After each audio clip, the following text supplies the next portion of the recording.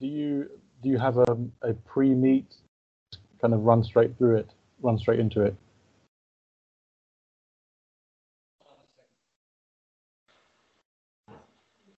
Sorry, say that again.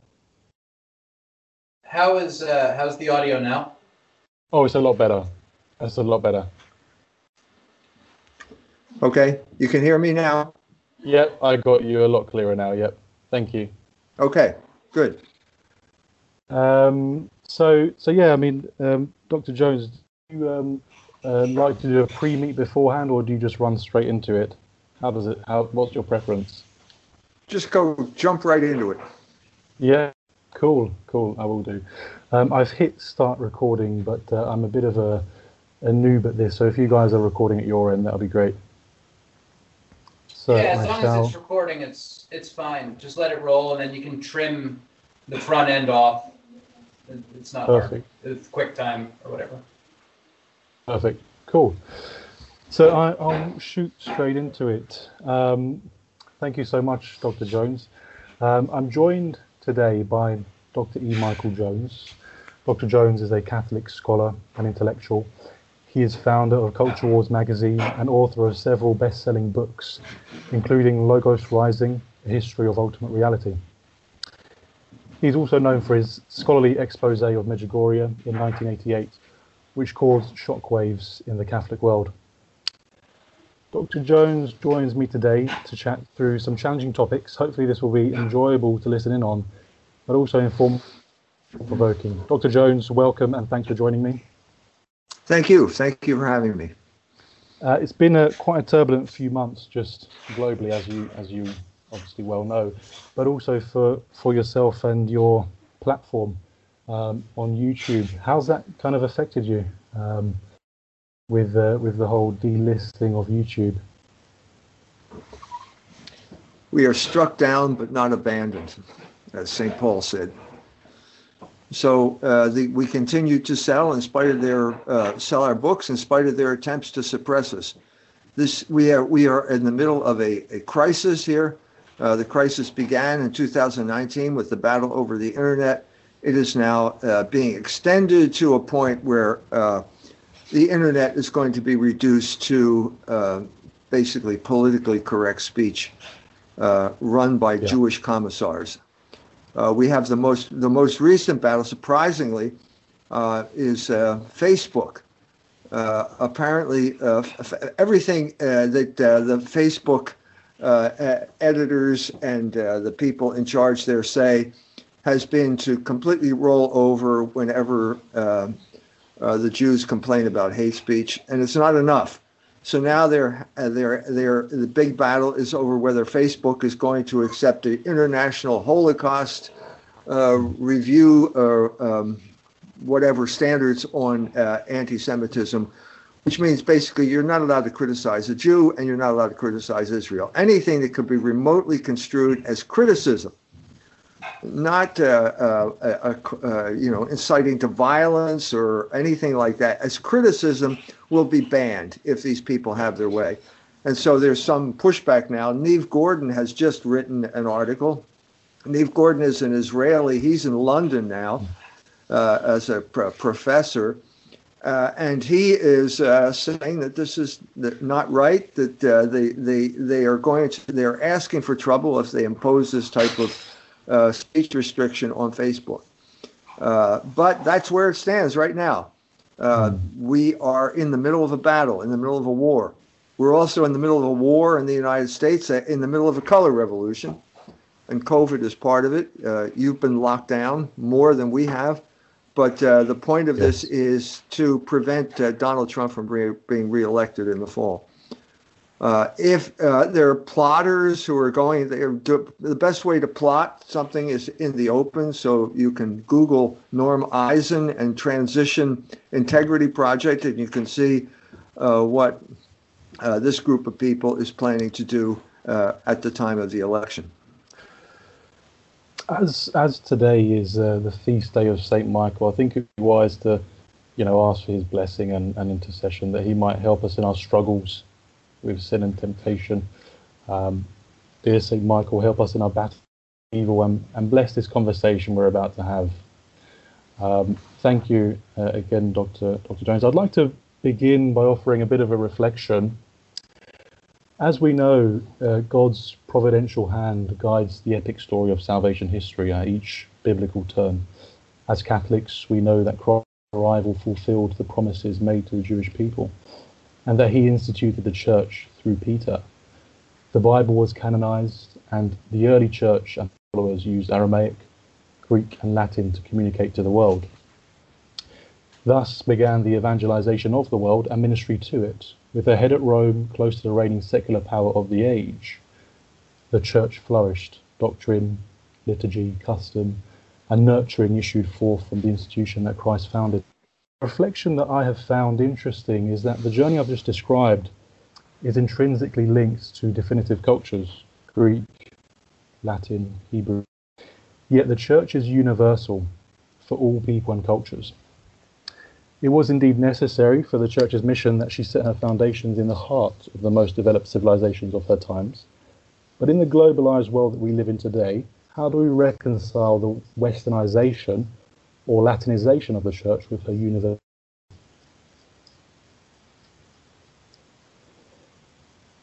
So that's the question at the end of that, Michael, in case you missed that.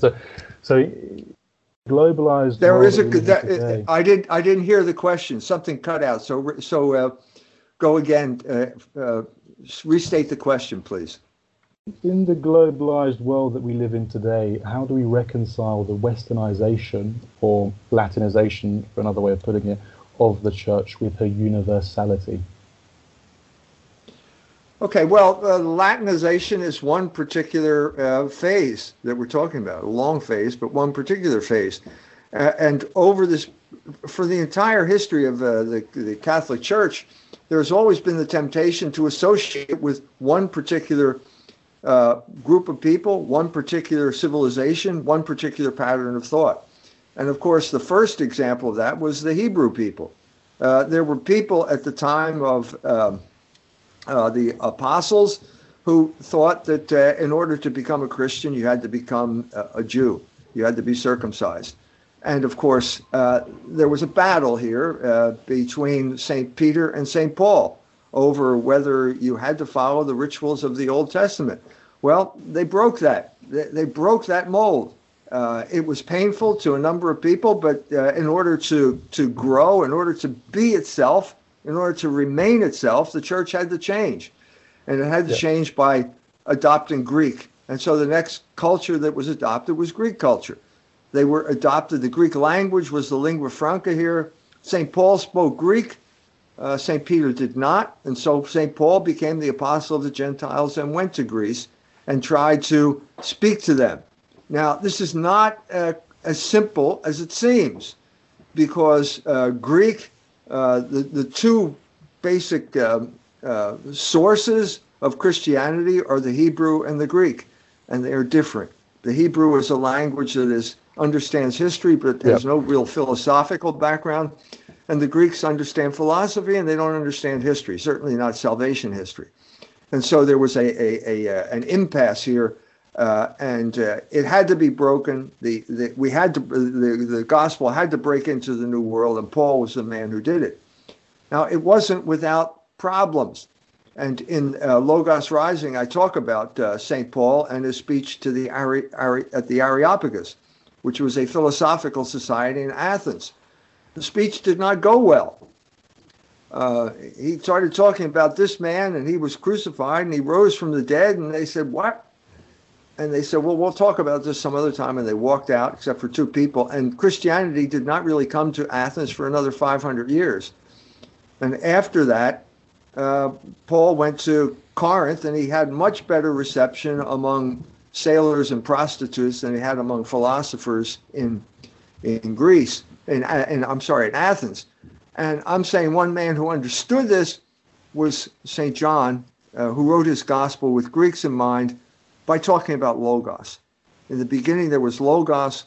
Logos was with God, and Logos is God. This is a wholesale adoption, not wholesale, but it is an adoption not only of the Greek language, but of Greek philosophical concepts. And that was the new civilization. That was the new enculturation of the gospel. that did not replace, it extended, it brought to fulfillment the Hebrew enculturation of the gospel. And that in turn was succeeded by the Latin enculturation of the gospel, which had more to do with administration and other things. The Roman Empire eventually collapsed, and it was replaced by the Holy Roman Empire, which was basically Christianity taking over the administration of Europe. So you can go along in history. If you read St. Jerome, this is a man who could not conceive of the church without the Roman Empire to protect it, without Roman civilization at its basis. St. Augustine appealed to the Roman Empire, to the legal arm of the Roman Empire, to protect the Catholic Church against the Donatists. And when he was on his deathbed, the Vandals swept across northern Africa and destroyed the Roman Empire, and that meant the end of the Catholic Church in North Africa. It never came back, certainly not to the extent that it was there before. The Donatists, the heretics, took it over, and once heresy became commonplace in North Africa, it prepared the way for Islam, which was, in some sense, as Belloc pointed out, a Christian heresy. So we go on and on through history. There are always people who can't imagine how the church could survive without the King of France protecting it. Or more closer to our age, how the Catholic Church could survive in a world where threatened by communism if it weren't for the protection of the United States of America. And all of these accommodations all fail in the end. And the church always outgrows whatever group it's in, and it always moves forward. And that's the situation we're in right now.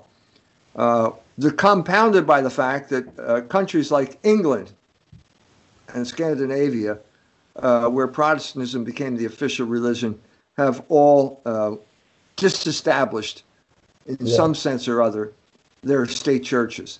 So Protestantism has now disappeared basically as a state religion in these countries, and that has created a vacuum, and that has created an identity crisis in countries like England and Scandinavia. Was Vatican II a way of opening the church up to the world?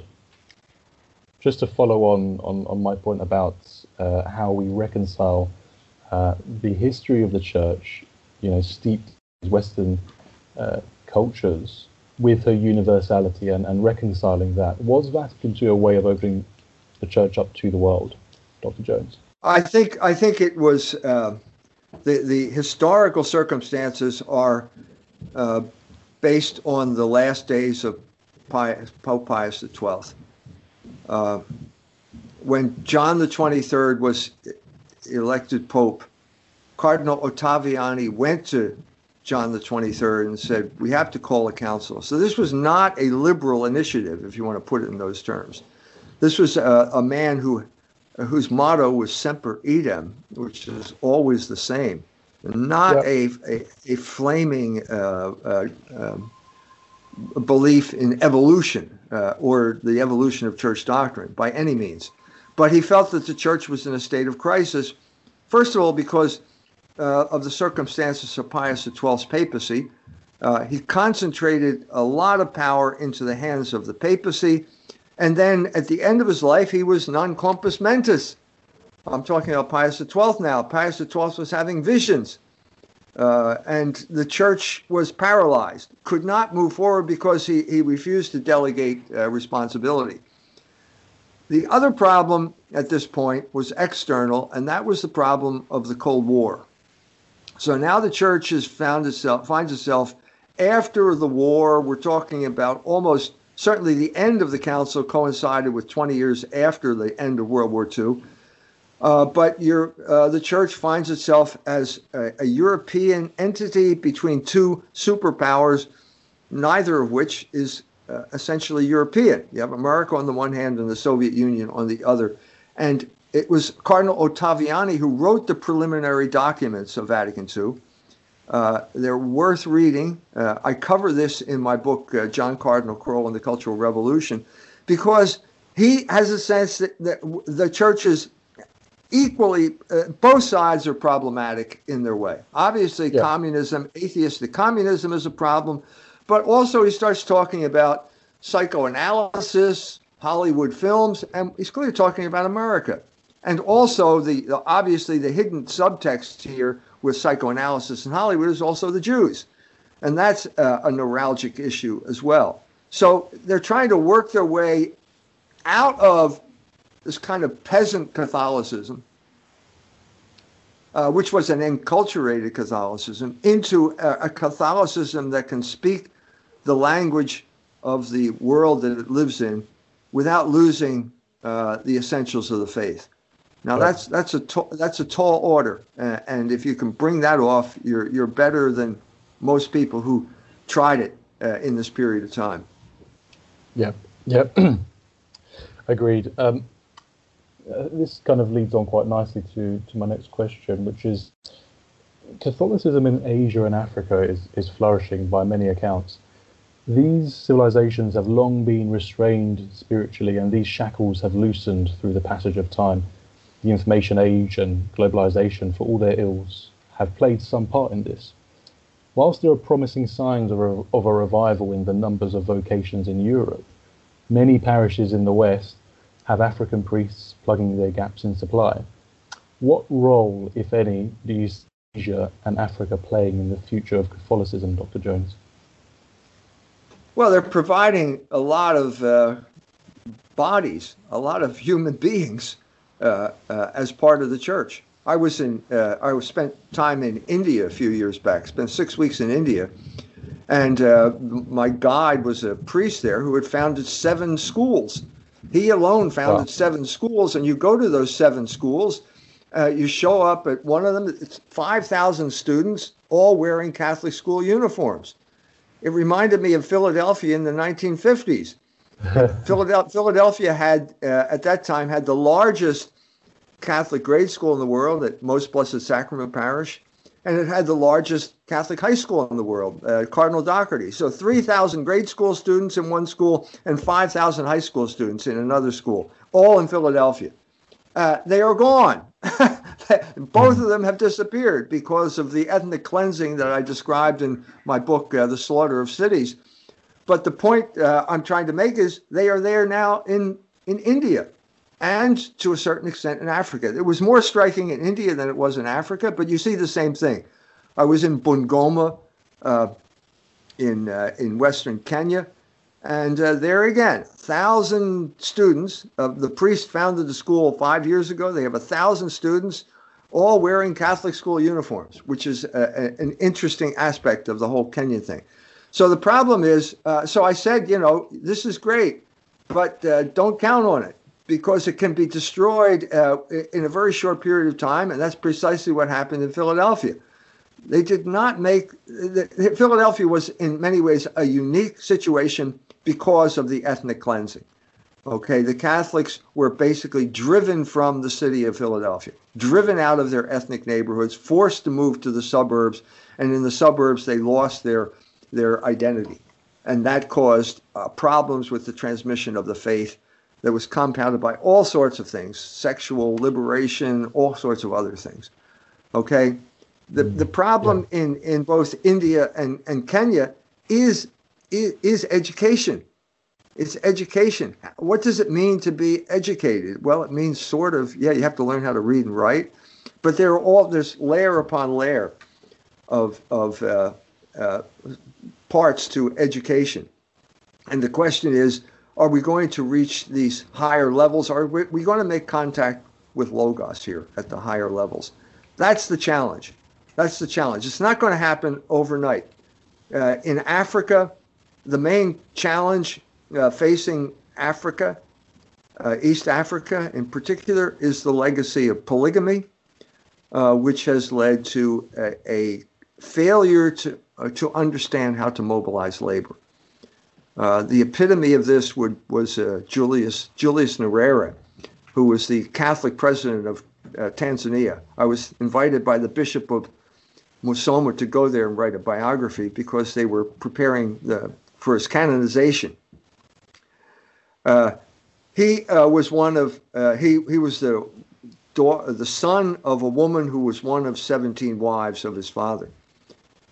He grew up in a polygamous culture. He converted to Catholicism, and then there is the legacy of that. What is the legacy of that? Well, it came out in a conversation he had with his brother. His brother had 8 wives. So he says to his brother, why do you have so many wives? Well, I need the children to work my farm. And so Nyerere says, why don't you get a tractor instead? That epitomizes the whole situation in East Africa. In other words, you had a polygamous culture that could not mobilize labor because you had no experience, because the labor was done by your children. So you didn't hire people, you didn't have job descriptions, you didn't have anything. Your children worked the shamba, and that was that. And then we have the making contact with the industrial, with the world of the 20th century, which happened over this period of time. And in particular, you have Nyerere being completely infatuated with the industrialization of agriculture in the Soviet Union and even China. Nyerere idolized Mao Zedong. He thought that the Great Leap Forward, which ended up starving about millions of Chinese to death, he thought that was a great idea and tried to implement it in Tanzania, and it failed. It was called Ujamaa socialism, Ujamaa being the Swahili word for family, and he didn't know what it was, but he knew that it was some form of socialism, and he knew that the Soviet Union had brought tractors in and they had succeeded, and so he tried the same thing, and it failed miserably. It failed to this day. So I mention that because this is part of the patrimony of Europe that we don't even think about anymore. Yeah. The legacy of the Benedictines is ora et labora. When they came and met my German ancestors when they sailed down the Danube and built monasteries, the main thing my German ancestors were interested in is chasing pigs through the forest. It was the Benedictines who taught my ancestors how to work. And that took 1,000 years. And you're not going to get something like German labor, the labor that can create a BMW, overnight. It's not going to happen. It's going to be a long-term process, and that's the challenge right now in East Africa. Whether you can take a population. I went to the Catholic school, Strathmore Academy in Nairobi. All these guys. It's a boys' school. It's a high school. They all show up. They all got blue blazers on, gray slacks. They all look like English school students.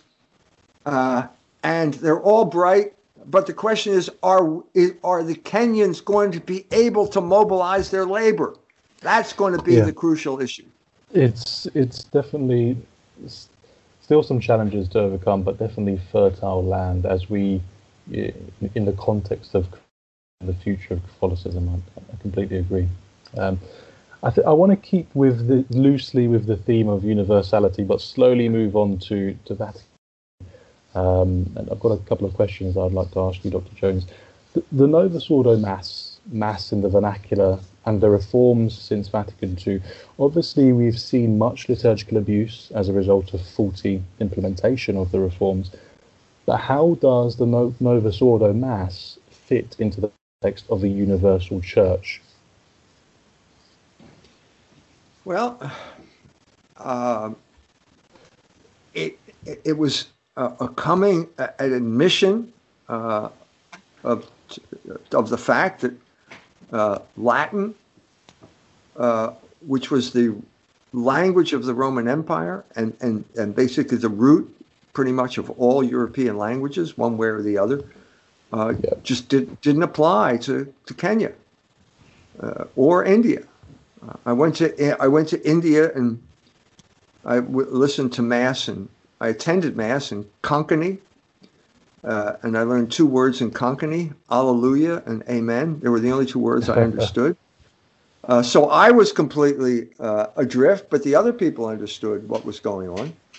I attended Mass in Kenya in Swahili. it's basically an admission that these people just don't have the relationship to the Roman Empire that Europeans had. And if you're forcing them to, did I really have to be forced to learn Latin? No, I don't really feel that way. First of all, when I was growing up, when I was a boy, the Mass was in Latin. I immediately studied Latin as soon as I went to high school, and it seemed easy, and it opened up a lot of the vocabulary in English. It was perfectly comprehensible. It helped me when I went to Germany and studied German and so on and so forth.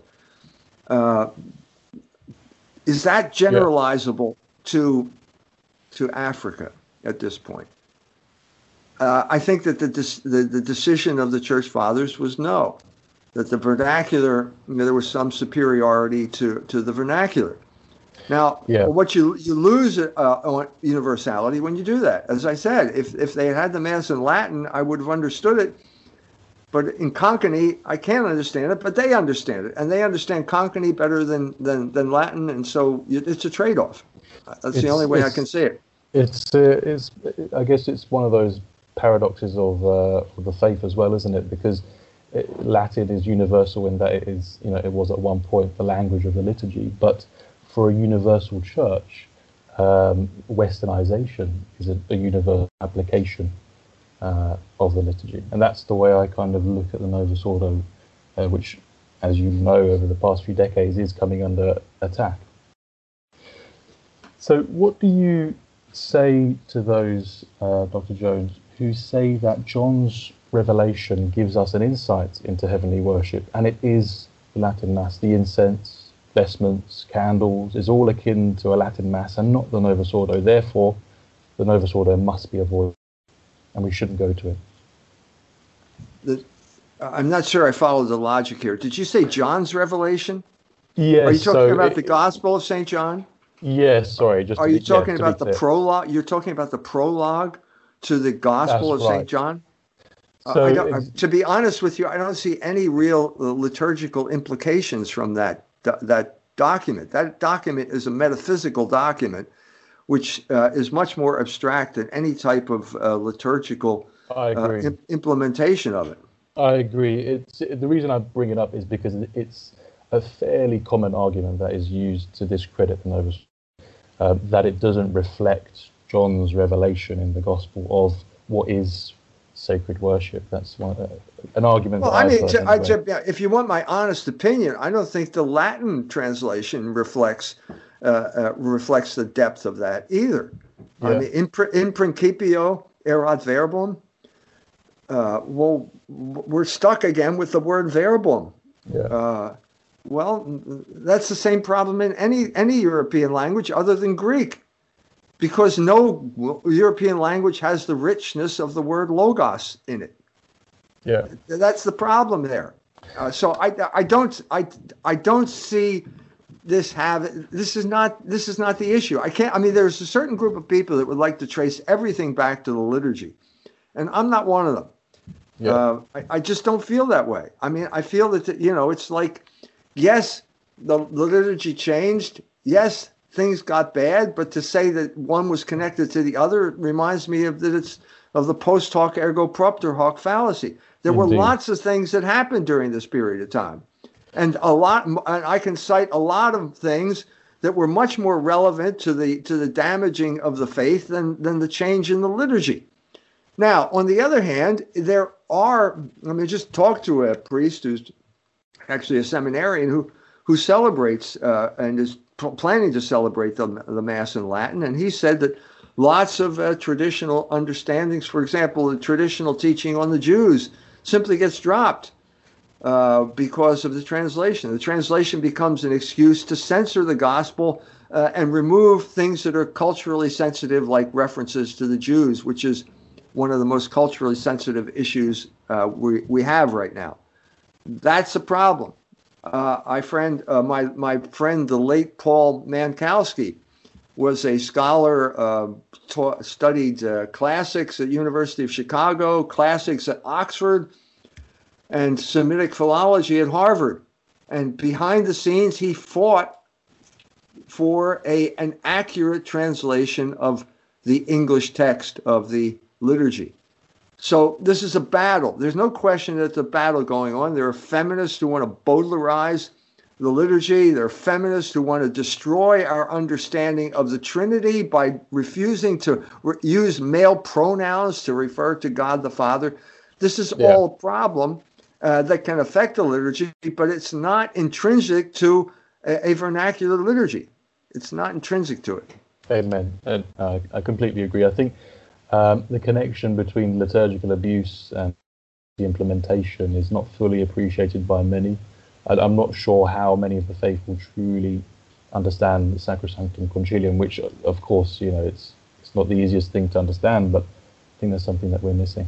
I want to keep going with this thread and just move on to Vatican II and to Archbishop Carlo Maria Vigano and some of the things that he's been saying, which I'm sure will have crossed your desk. So I just want to quote from Pope St. John the 23rd, who said this one month before the Second Vatican Council convened.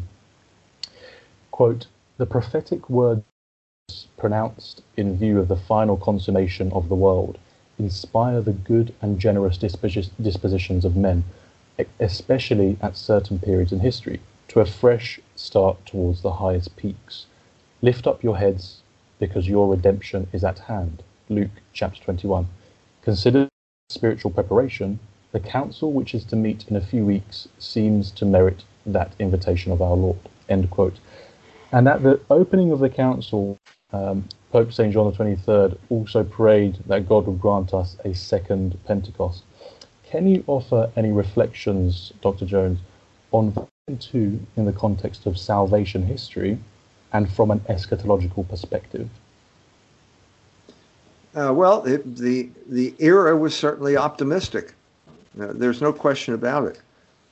And then something happened. And the question is, what happened? And I've been grappling with this from my entire adult life in one way or another. One of the things that you could say that happened was the assassination of John Kennedy, which had an effect, a devastating effect on the United States from which we have not recovered. We simply have not recovered. The people who assassinated Kennedy are now in charge. Lyndon Johnson was in on the conspiracy. It was covered up by saying that it was a lone deranged gunman.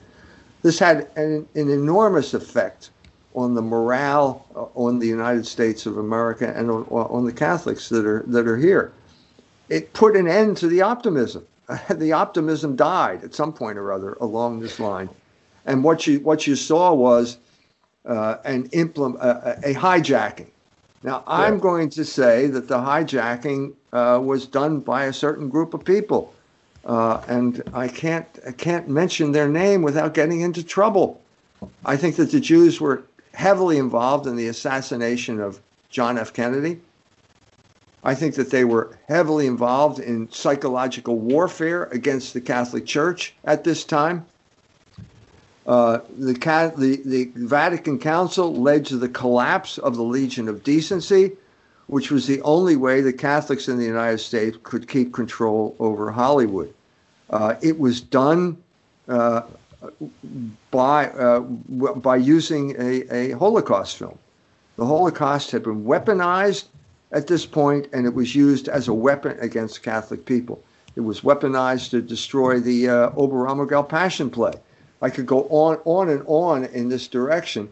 But the most devastating part of it was that the Jewish-controlled media took over the interpretation of Vatican II documents. And they meant what the media said they meant. And so, for example, with Nostra Aetate, it means that the church was wrong for 1,500 years, and they apologized, and they'd been guilty of the sin of anti-Semitism, and the Jews could get to heaven without baptism. None of this is in the document, but that's the interpretation that was imposed upon the document by the class of people that controlled our interpretations. And those people have pretty much taken control of the interpretive structure of the Catholic Church, and that is, in my opinion, the biggest crisis facing Catholic tradition to this day. We now have de facto acceptance of a dual covenant theology among many high members of the Catholic Church, which means that baptism is not necessary for salvation. And if baptism is not necessary for salvation, then the whole mission of the Church collapses. And I think the main problem is that we can not address this issue. Because as soon as you say the word Jew, the Jewish interpretation of that word comes in, and they interpret any criticism of any Jewish behavior as anti-Semitism, and that has been made illegal in many European countries. And now we have a group of Jews who are trying to make this the norm for the internet as well, specifically Facebook. There's a battle now over whether Facebook, as I said before, is going to implement the International Holocaust Association's view of speech. That is the biggest crisis facing the Catholic tradition right now. We are in complete disjunction, for the most part, with Catholic tradition. The reason why I ask about in the context of salvation history and from an eschatological perspective is because have you heard of the author Stephen Wolford? I'm not sure if you've heard of it. I've got a book of his, and he puts forward the thesis in one of his chapters that Vatican II was a prophetic council, because when it was called, the fathers knew that we were headed into what would be, categorically end time scenarios, and it was, as Pope Saint John the 23rd says, a calling for a second Pentecost. Just to kind of keep on that same thread, Pope St. John Paul II said in 1994, the Second Vatican Council was a providential event whereby the Church began the more immediate preparation for the Jubilee of the second millennium. The best preparation for the therefore can only be expressed in a renewed commitment to apply as faithfully as possible the teachings of Vatican II to the life of every individual and of the whole Church, end quote. From the hijacking of Vatican II by liberals to the rejection of it by traditionals, which we're seeing very often today, what is the fundamental message of Vatican II, if you could distill it to, as much as you can, what is the fundamental message of Vatican II for Catholics which is being missed? Well, that's a tall order. To all of those documents, complex documents, a book of 800 pages, my edition is 800 pages long, to distill that into one message would be, I think that would be presumptuous of me to do that. On the other hand, I mean, I think that the Vatican II, they did solve certain problems.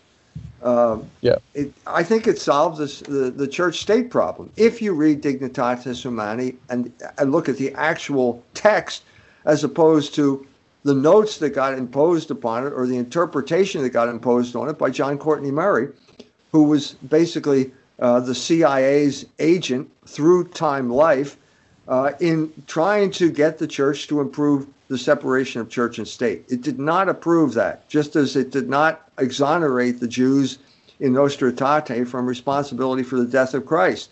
These are all myths that grew up after Vatican II and were imposed on it by the media. That's not what happened. So it did resolve the problem, but then when it came to the implementation of it, let's say in Spain, where Franco was basically told to disestablish the church, they threw the baby out with the bathwater, and they did not follow the letter of Vatican II, which did not encourage the disestablishment of state churches. It did not encourage the creation of the separation of church and state. It tried to make accommodations for mixed cultures where you did not have a unified religion. That's just not there anymore. So if you don't have a unified religion, what rights do religious minorities have in, let's say, a Catholic culture, or what rights do Catholics have in a culture that is hostile like the Soviet Union or covertly hostile like the United States of America. These are issues that needed to be solved, and I think that Dignitatis did solve them, and I think Pope John Paul II explained how it solved them in the address that he gave in Philadelphia shortly after he became Pope. That analysis, that speech he gave in Philadelphia is brilliant. It's a brilliant analysis of Nostra Aetate and the problems that people were facing, Catholics were facing in the United States of America. Yeah. I want to get on to Archbishop Vigano, Dr. Jones, but I just wanted to, one question before we kind of get on to that. How are you doing for time? Because I know we started a bit later than we were supposed to. How much time have you got? I'm ready. We can go for another 15 minutes if you'd like. Perfect. That'd be great. So it's not in the scope of this video to cover Amoris Laetitia in depth, the Abu Dhabi Statement, or the Amazon Synod. These events during Pope Francis' pontificate have brought controversy, that's for sure. Right. But what can the laity do during these troubling times with so much confusion emanating from both wings of the church? Question again, but I guess I want your kind of general reflections on that, Dr. Jones. Read my books. There's the short answer to your question. Read my books because I've been struggling. That's fair enough. For 40 years. I've been trying to work through these problems. Yeah. So it depends on what your problem is, but I think I've come up with a narrative that explains the facts according to the principles of the Catholic Church, with any type of rupture, without any type of pretending that the facts aren't what they are, or pretending that we have to bend doctrine in order to understand them. So that's the short answer to your question.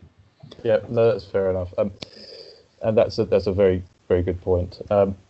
Archbishop Carlo Maria Vigano is a central figure in the conservative Catholic community. He served as nuncio to the United States from 2011 to 2016.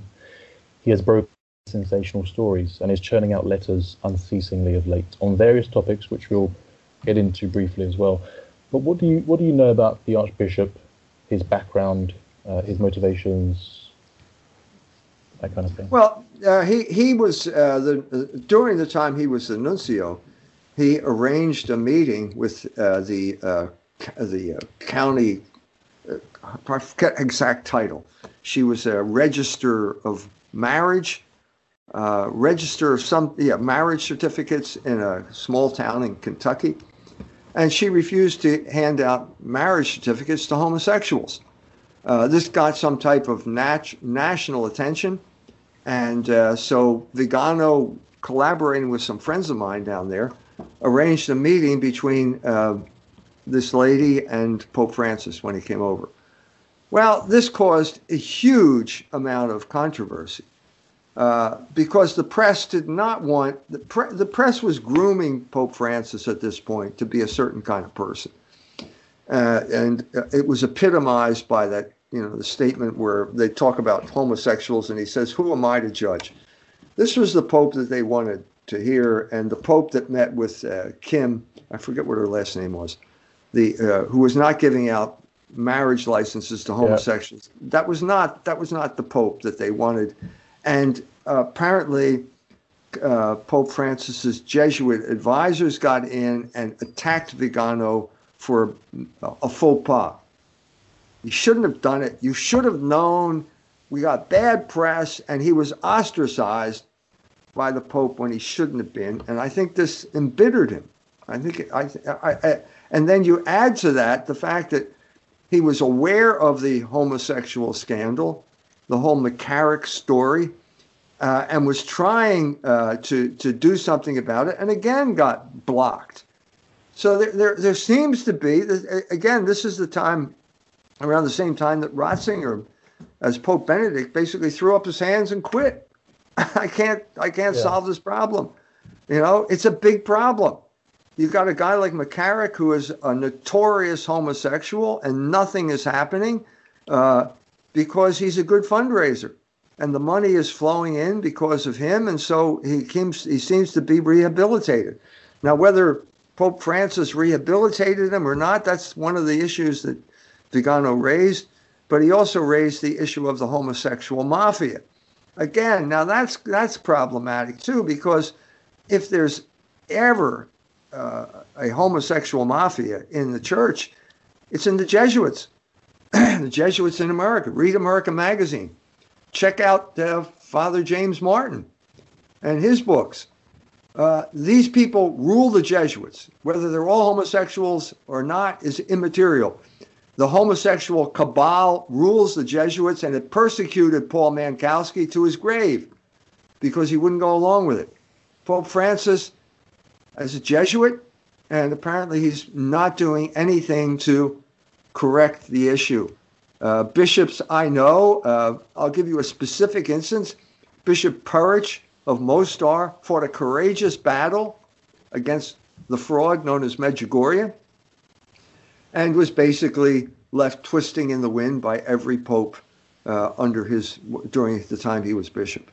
Simply not supported, and then the culmination comes when the Pope Francis sends a Polish bishop by the name of Hoser to Medjugorje to look into care for pilgrims. The man shows up, he doesn't even have the courtesy of talking to the local bishop who is the authority, and then basically sets up a whole operation where now we're going to approve pilgrimages without saying whether it's true or not, and then they force Bishop Purich to retire.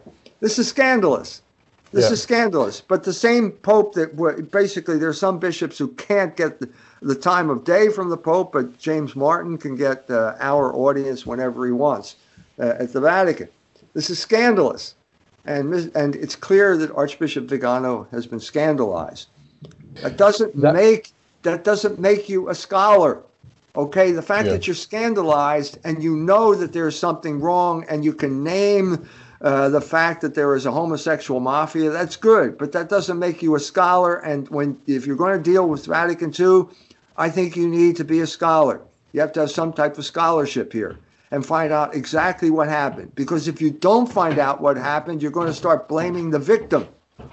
And I think that's precisely what happened in this instance, where Vigano started blaming Vatican II for the troubles that we're having now. This is an insult to the 2,000 bishops who took part in the Second Vatican Council. To say that these documents were faulty, or that they were negligent, or that they did not understand the Catholic faith sufficiently to prevent error from all these things, that's an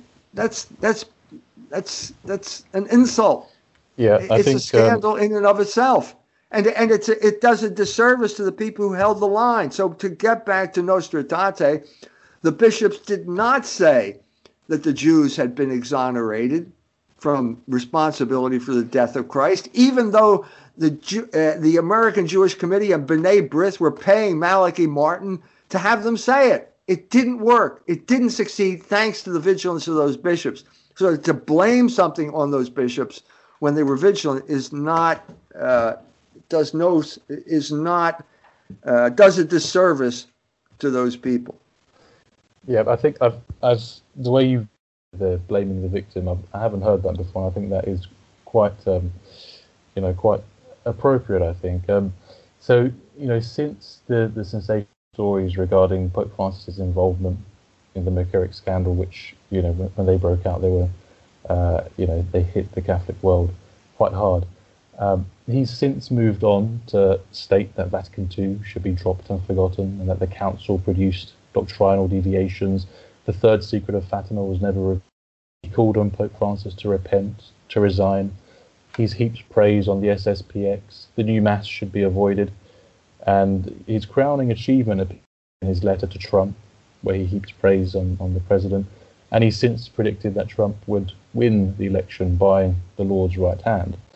What do you make of these follow-up kind of letters and statements by Vigano and the message he's communicating to Catholics? I'm sorry, repeat what you said at the end there. What was the question? So what do you make of these follow-up statements that Archbishop Vigano has made, Dr. Jones, and the message he's communicating to Catholics, these letters that he's sending out daily with these strong statements that he's sending out to Catholics, the ones that I just mentioned there. What do you make of them? he's becoming it's not helpful. He's becoming an ideologue. I'm sorry to say this, but it's starting to sound like no enemies to the right.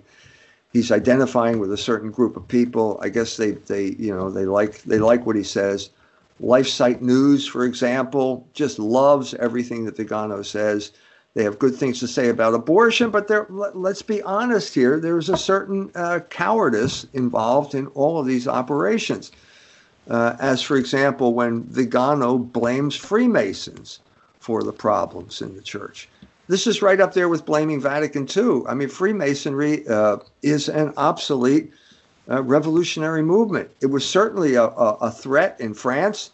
It brought down the Bourbon monarchy in France in the 18th century. But it's not the issue now. So I've said it before, and I'm going to say it again. The people who use the word Freemasonry are the same people who are afraid to use the word Jew. Now, let me ask you, right now, all the issues that we're going on, George Soros, for example, funding prosecutors and promoting a color revolution in the United States that's probably going to lead to civil war. Is Freemasonry the real issue here, or are we really talking about people who are afraid to say the word Jew? That's what I see as happening here, both in LifeSite News and in Archbishop Vigano.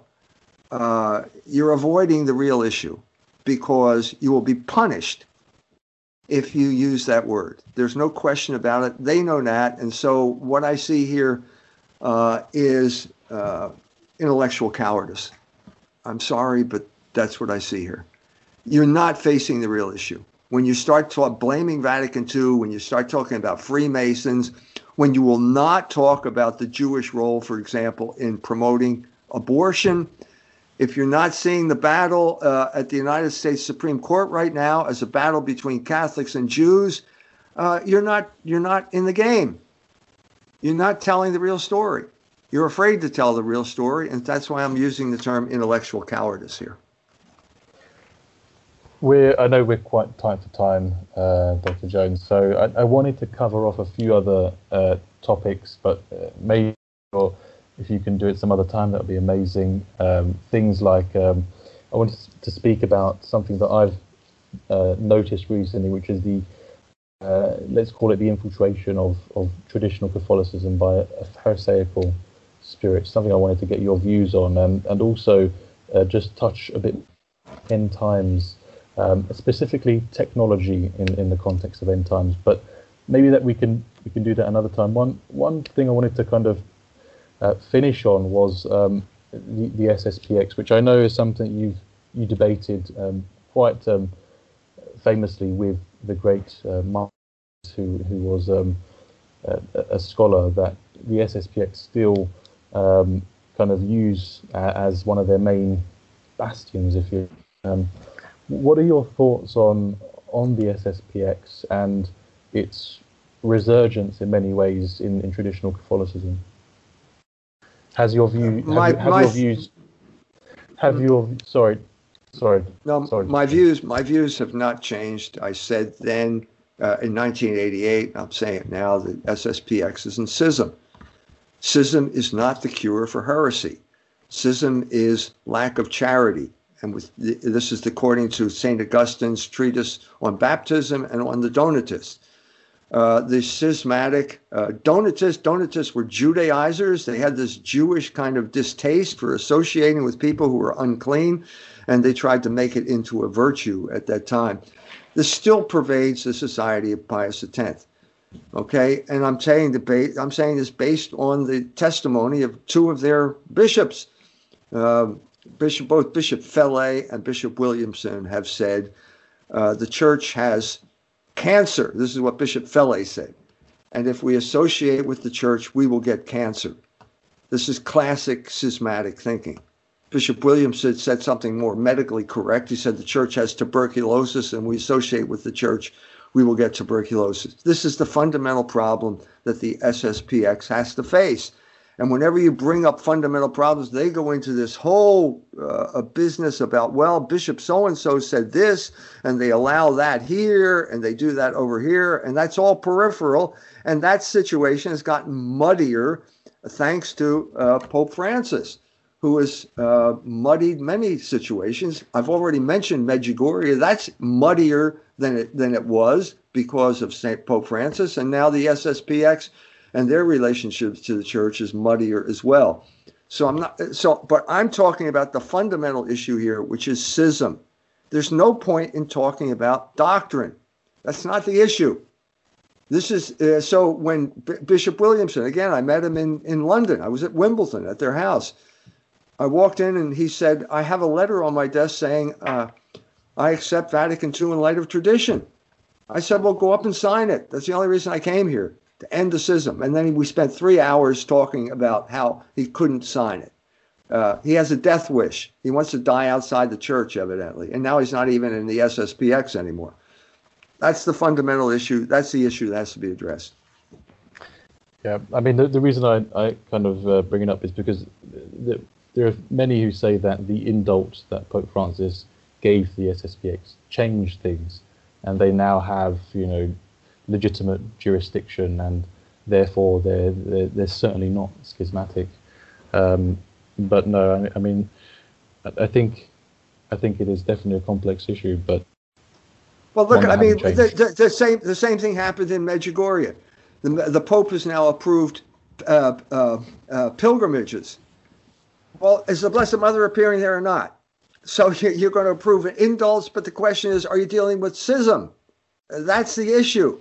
Again, we have this muddying that's going on constantly, and doesn't seem to get resolved. Dr. Jones, thank you so much for your time. I know you're very tight today, so we're coming up to 1:45. And if you come on again onto the show, that'd be great, so we can talk about the topics I mentioned earlier. But yes, thank you so much. You're welcome. And happy St. Michael's Day as well. Thank you. Same to you. Thank you. Thank you.